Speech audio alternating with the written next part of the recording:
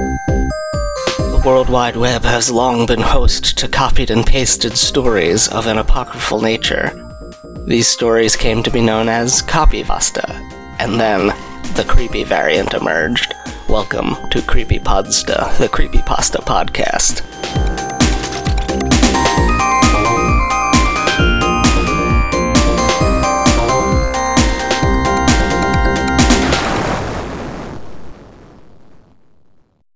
Hello, welcome. This is Creepypodsta, the Creepypasta podcast, where we talk about creepypastas. But this week, wait, you're thinking, that's not a creepypasta that I saw in the title for the show. That's a movie. And it's true. We are going to talk about a motion picture.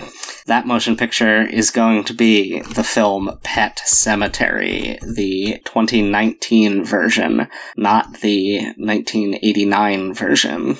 This movie stars Jason Clarke and Amy Seimetz. It was directed by Kevin Cloche and Dennis Widmeyer from a screen story by Matt Greenberg, and it is an adaptation of the 1983 novel of the same name by Stephen King. Matt Greenberg, the screen adapter, oh boy, also wrote, this is going to be guarantee his best movie. He also wrote Ghost Brigade, Children of the Corn 3, Urban Harvest, uncredited revisions on that one. The Big Brass Ring, never heard of, short film, okay.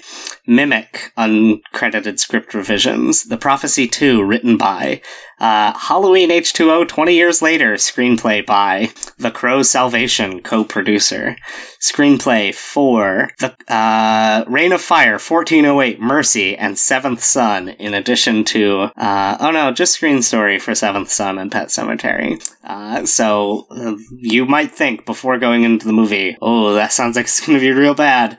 But we'll get into it. With me to talk about this movie is fellow horror movie fiend and fanatic and past guest, just getting back from the deepest ocean, where she is a radical oceanographer, discovering all kinds of new creatures in the Mariana Trench. Please welcome back to the show, Heather Gordon. Heather Gordon, what's it like under sea? Oh, I have such sights to show you. Oh, not okay. It's a hell. We can talk about Hellraiser if you want. It's a Hellraiser down there under the sea? Weird.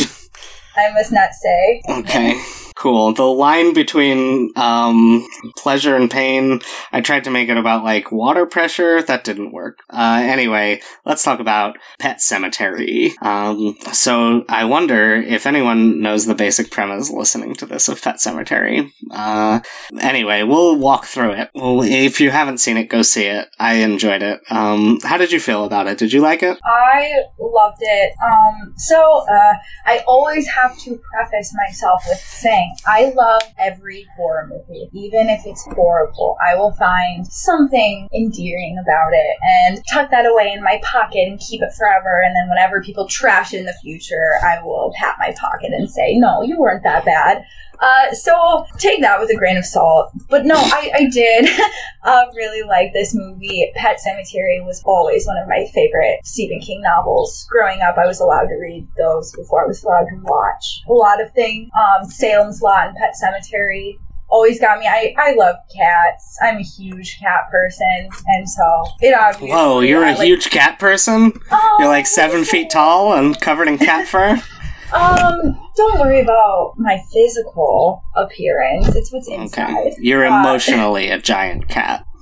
But I have a Maureen Ponderosa situation going on. No, I've always had a nice love for the book, and the original was fun. It holds up fine. It holds up just fine. When I was reading interviews before the movie even really began filming, it was more of casting interviews.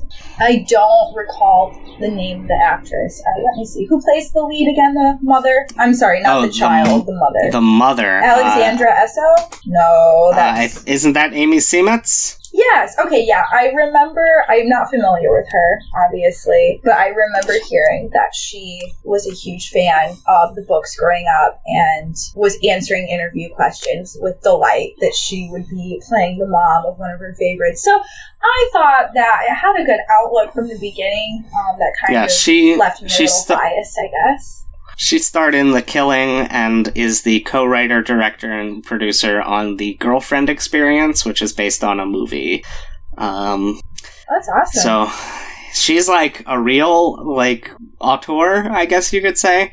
So the fact that she would choose to be in this sort of schlocky horror movie says good things about it, I think. But I felt great. I had just come down from the high of Us. Weren't they 2 weekends apart, the opening weekends? I saw both opening. Yeah. So it was a very short time span, and I remember my friends, I went with the same girlfriends that saw Us with me. And as we left, we all said that was such a good pairing to come down from Us. Obviously, Us is very widely received right now as being a great movie. That's not what we're talking about, but I was really hoping I wasn't going to go into like an Insidious 3 Finger Keys situation and just like want to spit when I got out. It was nice. I think that this past year has been a nice year for horror, and I'm very pleased with my opening weekends. How do you feel about Pet Sematary? I enjoyed it. I thought that it was... It's, like, well-made, and it's spooky. One thing I was really disappointed by was that the trailers reveal stuff that it's very clear that the makers of the movie were intending to be surprises. So let's get into... from now on, it's going to be spoiler territory. Let's get into the movie. So we've got the Creed family. They're from Boston, and they're moving to a small town in a forest in Maine. Big shock, a Stephen King thing about Maine. It's not Derry, or what's his other favorite Maine town? Do you remember? If it's not Derry, I ain't with it. Oh, okay. I'm not quite sure. No, I am very familiar with Derry, but not... Bangor is the other one. He lives in Bangor, Which is that featured in? Do you know offhand? I do not know. I just know that's where he lives currently, and he has lived there for a long time. But I will look up what things... let's see, media... While you're doing that, I'll fill the air with another classic King thing. Like, as you said, the Maine, he also loves taking very scientific, very factual, everyday men, like writers or doctors, and has to have them face the supernatural and come to terms with it. And that didn't disappoint either, which I enjoy that trope. Not a favorite trope of mine, but in terms of storytelling devices, I like when people have to leave science behind and sacrifice something that they had been defending the entire movie and just suspend your disbelief and go with these supernatural events. So that was nice too, that the doctor was very cynical, very factual. Hashtag just King things. So it looks like they say that they'll say in the books that Derry is near Bangor, but Derry is Bangor for Stephen King. Okay. So it looks like Night Shift has a story in it that takes place in the Bangor Waterworks. Mount Hope Cemetery, which is the funeral in Pet Sematary. The original one is filmed there. The Thomas Hill Standpipe, which is the inspiration for the water tower in It. The sewer drain where Georgie gets his arm torn off by Pennywise is actually an intersection in Bangor, which is interesting. There's a Paul Bunyan statue that's in It, that is in Bangor. Bangor, a lot of Bangor is just Derry, which is interesting. There's a popular truck stop that is in a town, one town over, that is the inspiration for Maximum Overdrive. Bangor International Airport in the Langoliers. Interesting. Anyway, this takes place actually in Ludlow, Maine, this film. So we are introduced to Louis Creed and Rachel and their 2 young children, Ellie and Gage. Ellie is 8 going on 9. Gage is some kind of little baby. I can't tell how old small children are. They are either new. Whole discussion. They're somewhere between newborn and 4. I don't know the age beyond that. And they have their cat. 5. Okay. They have their cat Church. How do you not know that? I don't don't have kids. I don't care about them. Continue. That's fair. Yeah, I don't either. You're a teacher! But I teach high school. Okay. They meet their neighbor, played by John Lithgow. His name is Judd Crandall, and he's sort of creepy. They discover that on their property is a pet cemetery that the local kids bury their pets at, and a big wall of, like, sticks and brush that prevents them from going past the pet cemetery. So Lewis tries to save this, like, kid gets hit by a car, this kid Victor, at the college, and he tries to save him, and it doesn't work. And Lewis starts having hallucinations of this guy, Victor Pascal, like, waking up from the dead and talking to him, which I think is really interesting, that, like, before he ever goes to the pet cemetery, like, before he ever goes beyond the pet cemetery, he is, encountering, like, the magic of these woods, and it's, like, pushing him towards it.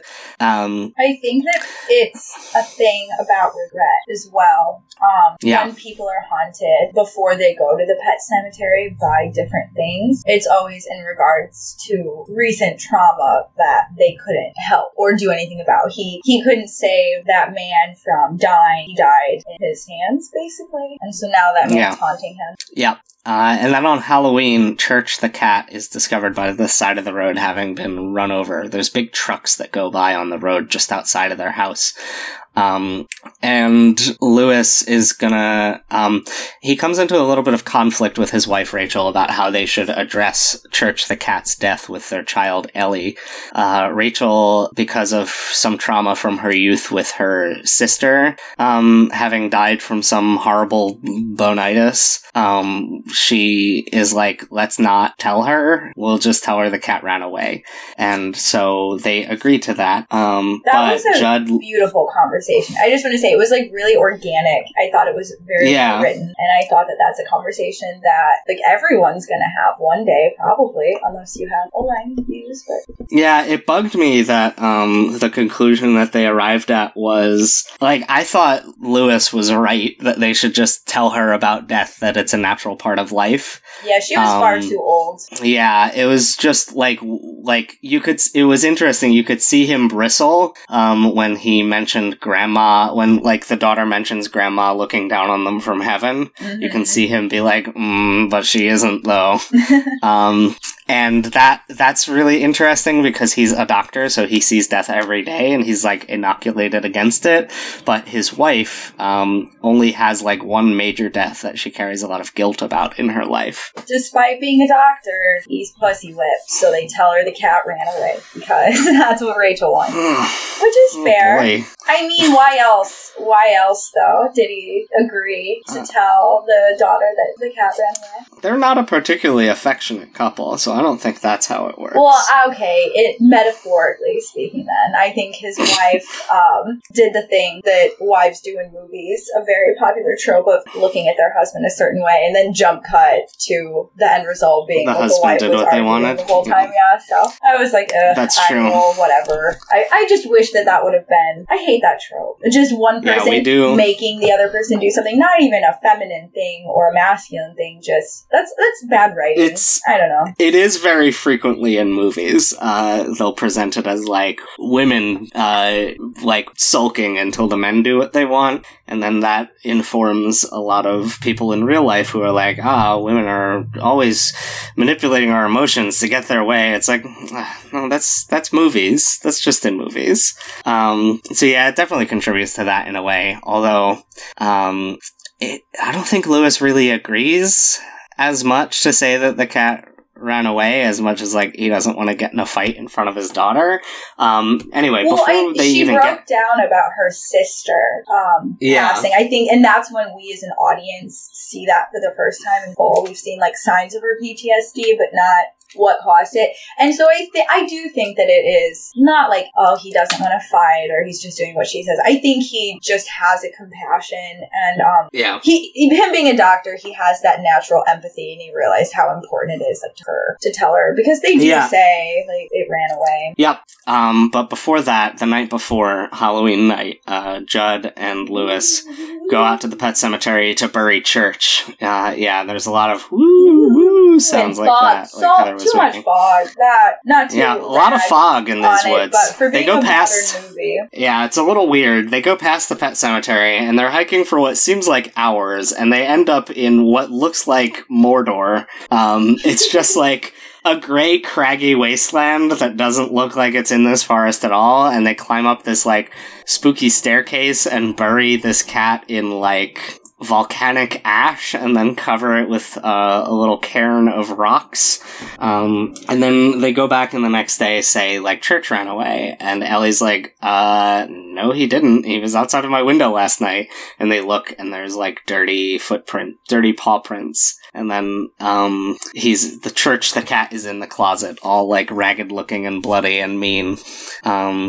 And it continues, like, the cat being spooky continues. Lewis tries to go, kill Church, like, put him down. Re-kill, I guess. But, like, can't do it. And instead just, like, pulls, Harry and the Hendersons and, like, takes him out to the highway and is just like, go on, get out of here. Can't you see we don't want you anymore? Which is a bad idea because cut forward to Ellie's birthday party. They're all having a good time. She's turning 9 years old. Ellie sees Church in the road and then rushes to go get him. And no one notices her doing this. But a little farther down the road, Gage is just like tottering out into the road, and Lewis goes and runs and picks up Gage as a truck is barreling down. And this is where the twist change occurs. So, in the book and in the original movie, Gage is hit by a truck and dies and gets buried in the pet cemetery and comes back as a wrong zombie.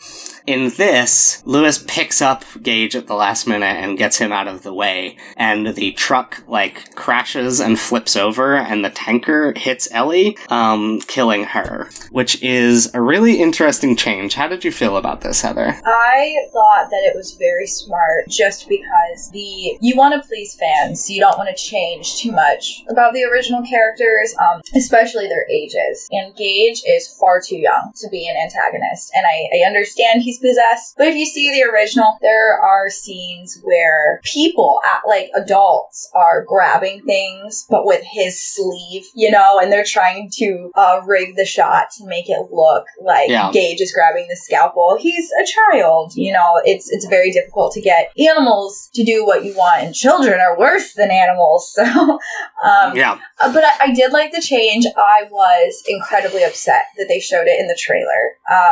That made me... Trailers are some of my favorite things about horror movies, not necessarily Googling them and watching them online, but going to see movies in the theaters. My friends and I, we always get there early so we can watch all of the previews. It's something I enjoy. But after Pet Sematary and after the Us trailer, which luckily I closed out of the Us trailer, but I heard about 15 seconds of narrative dialogue that gave me a window as to things in Us that I regretted. After watching that, I think I'm done with trailers for a little bit until we hire better companies to make them that aren't giving away. It's almost like the people who spent all of this time writing the movies, the people at the think tanks deciding to make Ellie the main antagonist. They just didn't even watch the trailers before they released them, because that was a great little switch. And I have friends who haven't seen the movie or read the book, so to them, it just was another thing. But I liked that a lot. I thought that it was the smarter decision with Gage's age. The end. Yeah. The first trailer I thought was good, and then the second trailer, like, explicitly shows Ellie's funeral. But I do like that the tanker, so in the original, Gage dies, he gets hit. With this one, as you said, they picked him up, so the tanker is swerving. He notices the scene, the driver notices what's going on, so he's trying to swerve, as opposed to just not paying attention. And when he does so, he flips the truck, and the truck slides hits Ellie, which I also liked for believability because, if you get hit by a semi-truck, you are pulverized, especially being a child. There's nothing left of you than a big red stain. So I do like that they had a sliding truck hit her because she had, her skull was a little misshapen when she came back. Things like that. Yeah, her eye is in the wrong spot. It's really creepy. Yeah, I thought that was very well done. I've heard a lot of people making fun of that, and that's fine. They made fun of the nudity in Hereditary. It happens. But I thought that was very creepy. Anything that's a deformity from a supernatural event, like that will get me in a horror movie. Kevin Kolsch. Yeah. He directed Starry Eyes as well. And there's a lot of physical deformities from supernatural events in that movie. And I was hoping that would pull through with this one as well. It did. Yeah. I thought that was good. Oh, I forgot to mention the opening scene of the movie shows, it's like an aerial shot of the forest with spooky music, and you see a house on fire, and then it zooms into another house, and you see a bloody handprint on the open SUV door, and then, it goes into the house and then cuts back. That was good. And that's pretty good. So, after Ellie dies, Rachel and Gage go spend a little time at Rachel's parents' house, because she's just too upset by all this. She has a bunch of nightmares about her sister dying in that house. And Lewis decides to go, he slips Judd a Mickey so that he won't stop him. So Judd, passes out, and then Lewis goes and digs up Ellie's body. And one thing that always bothers me about resurrection movies like this is, bodies get a bunch of, chemicals in them. Yes. But this was recent. Go ahead. It was recently done, and she's a child. So I think that if it was a full-grown adult, the transportation, the handling of the body, I think you would have more issues there. But with a child, they're small enough where you can pick them up and not be rearranging their limbs too much. I don't think the inside. It's just weird to me. Shake up too much because you can get an equilibrium holding a child as you're carrying it. Picture a very full bowl of cereal and picture holding it against your chest. It's not the carrying it, though. No, I'm talking about the liquids inside it, though. I think that you can hold a child in a way that you can't hold an adult, to where their insides won't swish around all the chemicals that's inside them, if that makes sense. Sure, but embalming fluid won't sustain a body, even if you do manage to bring the body back to life. But that's the magic of the Pet Cemetery. Just like when he went to kill Church, and Church is gross, mean, attacking, bringing him to the point to put him down. But as he goes to kill him, he does that horror movie thing where he looks normal again, and he's looking up with those big, adorable kitty cat eyes. And he can't do it because he's reminding him of his old cat. And so I think that there is a little bit of magic going on with how you view these things that come back. I think they can manipulate how you see them. But I understand physically what you're saying. It doesn't make sense. But there's magic with the Pet Cemetery. Suspend your disbelief a little bit. Yeah, I have to. But he goes and he buries her in the Pet Cemetery, and he goes back home and goes to sleep, and she comes back almost immediately. And she's back, and she's very spooky. Her face is misshapen. She's gray.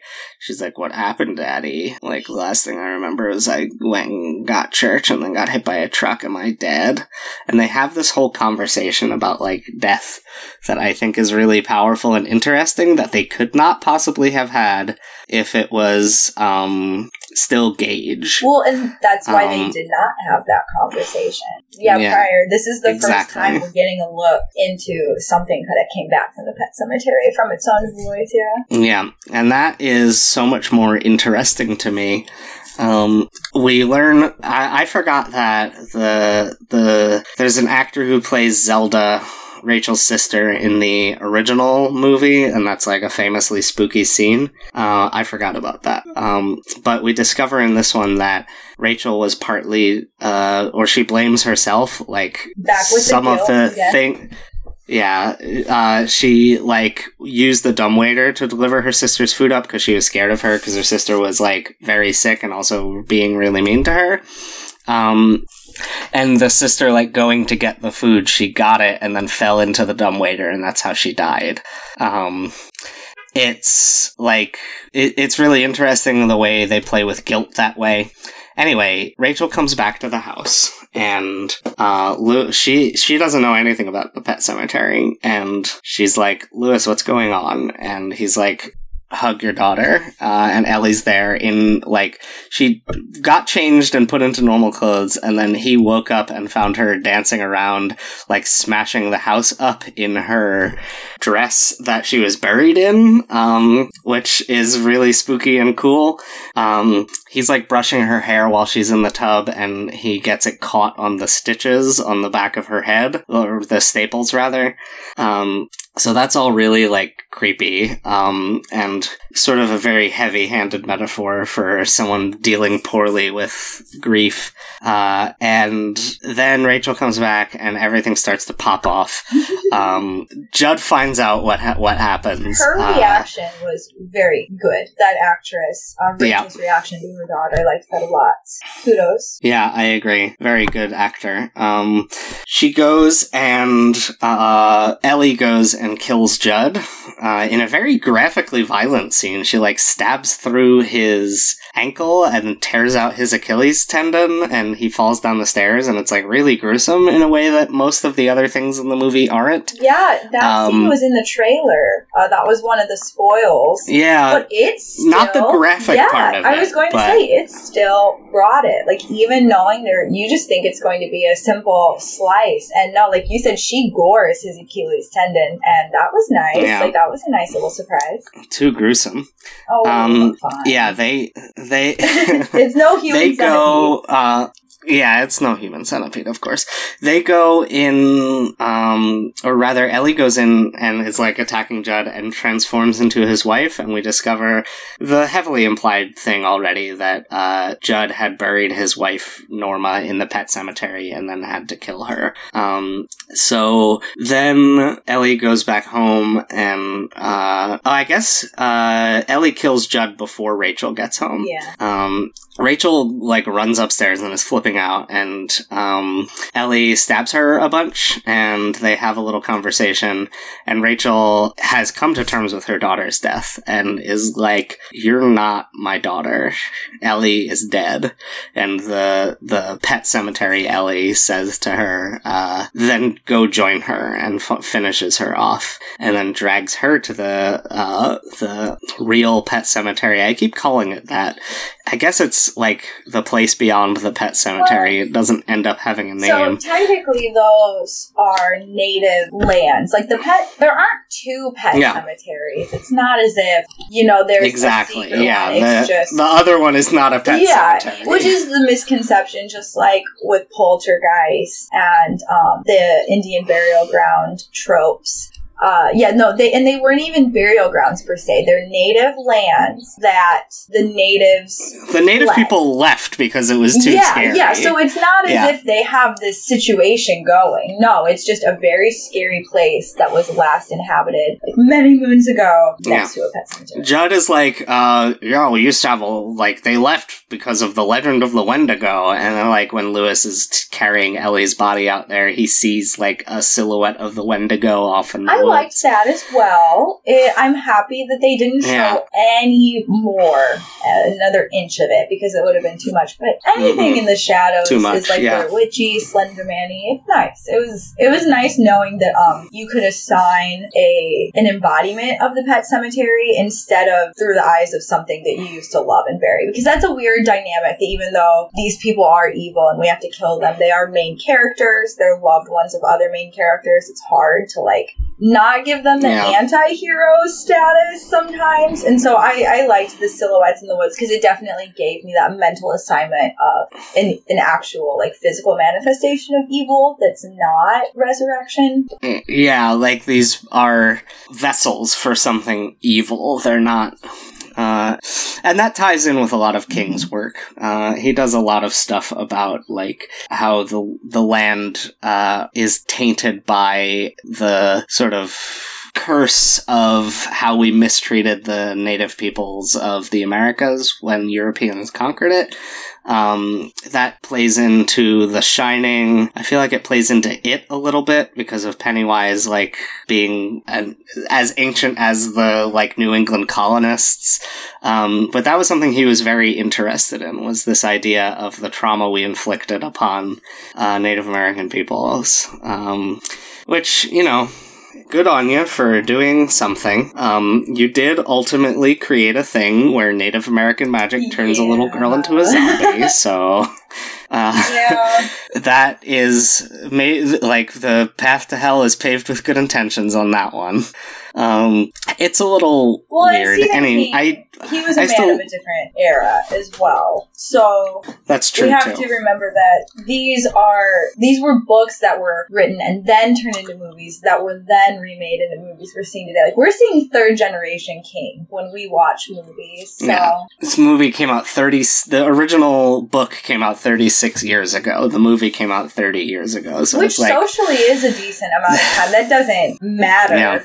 But it is, like, nice to remember, especially because his themes are more internalized themes versus what's going on in the outside world. Even with Pennywise, it was just that town, and it even has, like, those time gaps. But it's more internalized, like, his themes of horror, I think, and, like, what he's trying to say. That didn't. Yeah, the explanations are just usually... No, I get what you're saying. It's more like character-based, character drama. He just does usually provide an explanation for the magic, and that explanation is doing a genocide made America haunted, which is a little weird. Similar to in Ouija Origin of Evil, we find out that all the Ouija ghosts are Holocaust victims at the end, which is kind of bizarre, since we saw those ghosts killing a lot of people during the movie, and it's like... Did you think about it? You should have thought about it a little bit. Anyway, the zombie Ellie goes and buries Mommy in the place beyond the pet cemetery. She comes back. They get Lewis is about to kill Ellie in the actual pet cemetery, and then he gets stabbed through the gut. And then all three of them, Gage has been put in the car, and they tell him, "Don't open the door, not for anyone, not even Mommy." And then they all are zombies walking ominously towards that SUV with a gas can, so it's clear they set Judd's house on fire, and now Gage is next. Different from the ending of the original film, which I believe has Rachel coming and hugging Lewis and saying everything's going to be okay, and then you see her pick up a knife behind his back while they are embracing, and it cuts to black, and I think you hear a stabbing sound. I haven't seen that movie since I was a small child, so... Yeah, it reminds me of the ending of Thing a lot. They're very, very different movies, but it was a very between the lines, like, they always say, Carpenter will tell you there is one creature at the end of the thing, and it is apparent who it is. And if you watch the movie the right way, you can read between the lines to figure out who is what. And same with Rachel in the original. You can tell, like you said, if you listen closely. Like, there is a stabbing. But I still like this ending better. I like the darker ending. They were similar in weight, but this one, just the aesthetics of it were way darker because, as you said, Gage is next. And at the end of the other one, you have kids at different ages, but I think it was a smart move saving the youngest for last. Because the movie cuts with a family walking towards a very young child about to kill him. That's nice. Yeah. It's nice. Did you hear about Stephen King's proposed happier ending for this new movie? I did not, because that does not interest me. Okay.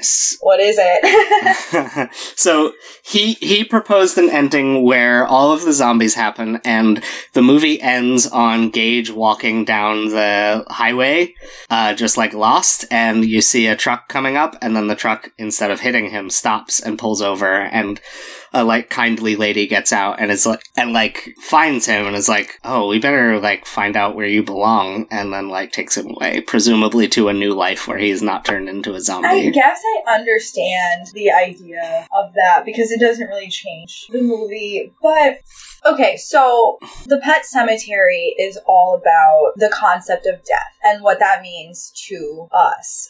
More specifically, us as quote-unquote Christians, as a whole demographic. I think that the family's inability to not deal with death, but accept it, like, that's what led the father to use it in the first place. The cat was just more of a curiosity thing. I don't think he thought anything was going to come of burying Church in the pet cemetery. I think it was just more of a drunk dads doing drunk dad stuff, which is awesome. Yeah, he thinks it's just like part of the ritual, but because Judd has like such affection for Ellie that he knows that Church will come back. But he doesn't expect, he thinks, because he buried his dog in this place and it came back mean, he thinks it's just because that was a mean dog, and he hopes that it will go better with Church. So I don't know, you have the father burying Ellie initially as the first burial in the pet cemetery, and that is obvious. We don't have to go into how a father would feel if his daughter died. That's something that makes sense. And so then when Ellie comes back, Rachel is going through her equally separate inability to deal with death, like in the opposite way. She has always had death on her mind, and it was the actual act of dying that really gave her stress, but she wasn't as concerned as her husband about what happened after death. That she was confident in. That she said, Grandma's watching us down in heaven, or watching down on us. Grandma's not in hell, she's up.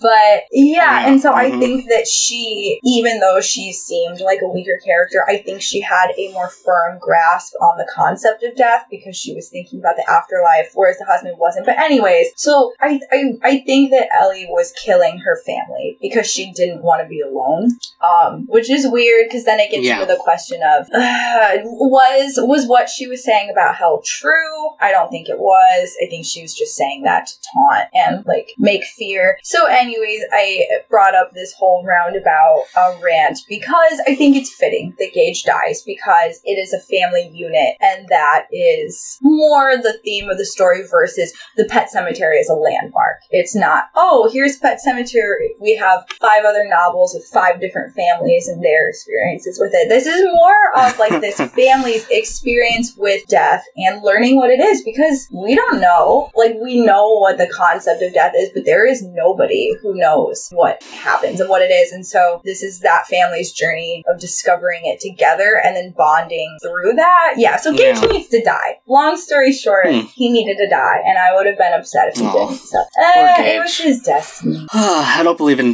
destiny. What is your spookiest part of this movie? Well, this is just a segue of a missed opportunity with the kids' masks. Like, I know masks are overrated, especially with You're Next. Like, really did it for me. That was the nail in the coffin with the spooky masks, even though it was one of the earlier ones.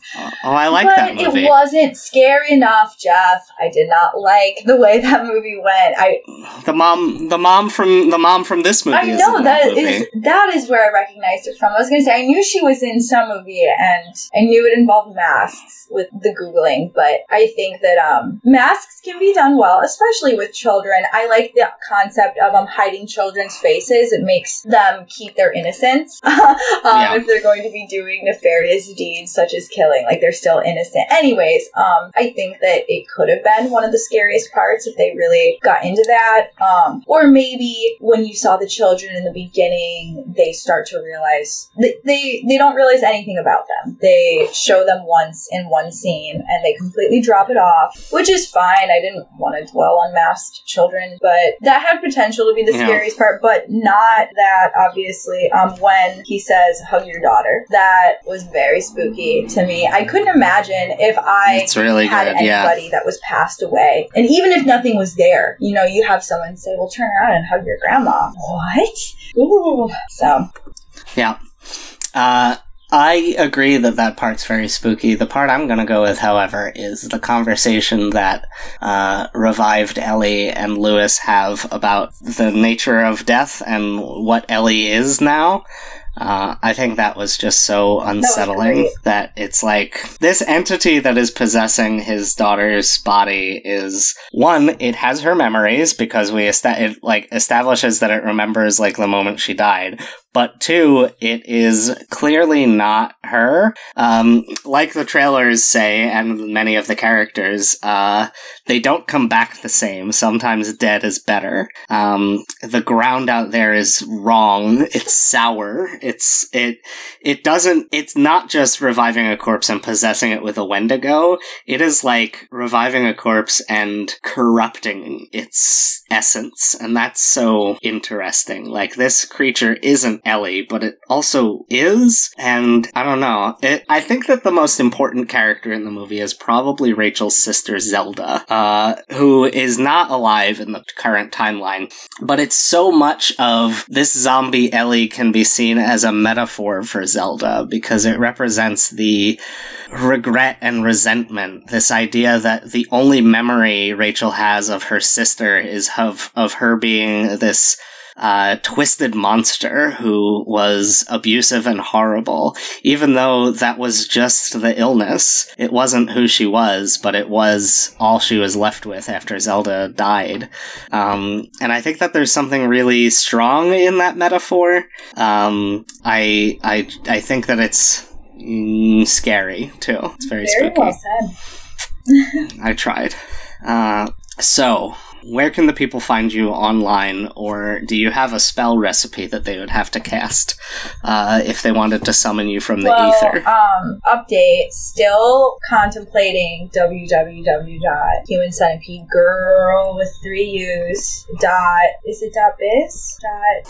.club! .club is the cheapest one. So considering that, you can bookmark that and maybe keep checking, but I guess I always forget to say I'm on Twitter. I have 15 followers. Jeff's one of them. What's my Millipede Queen?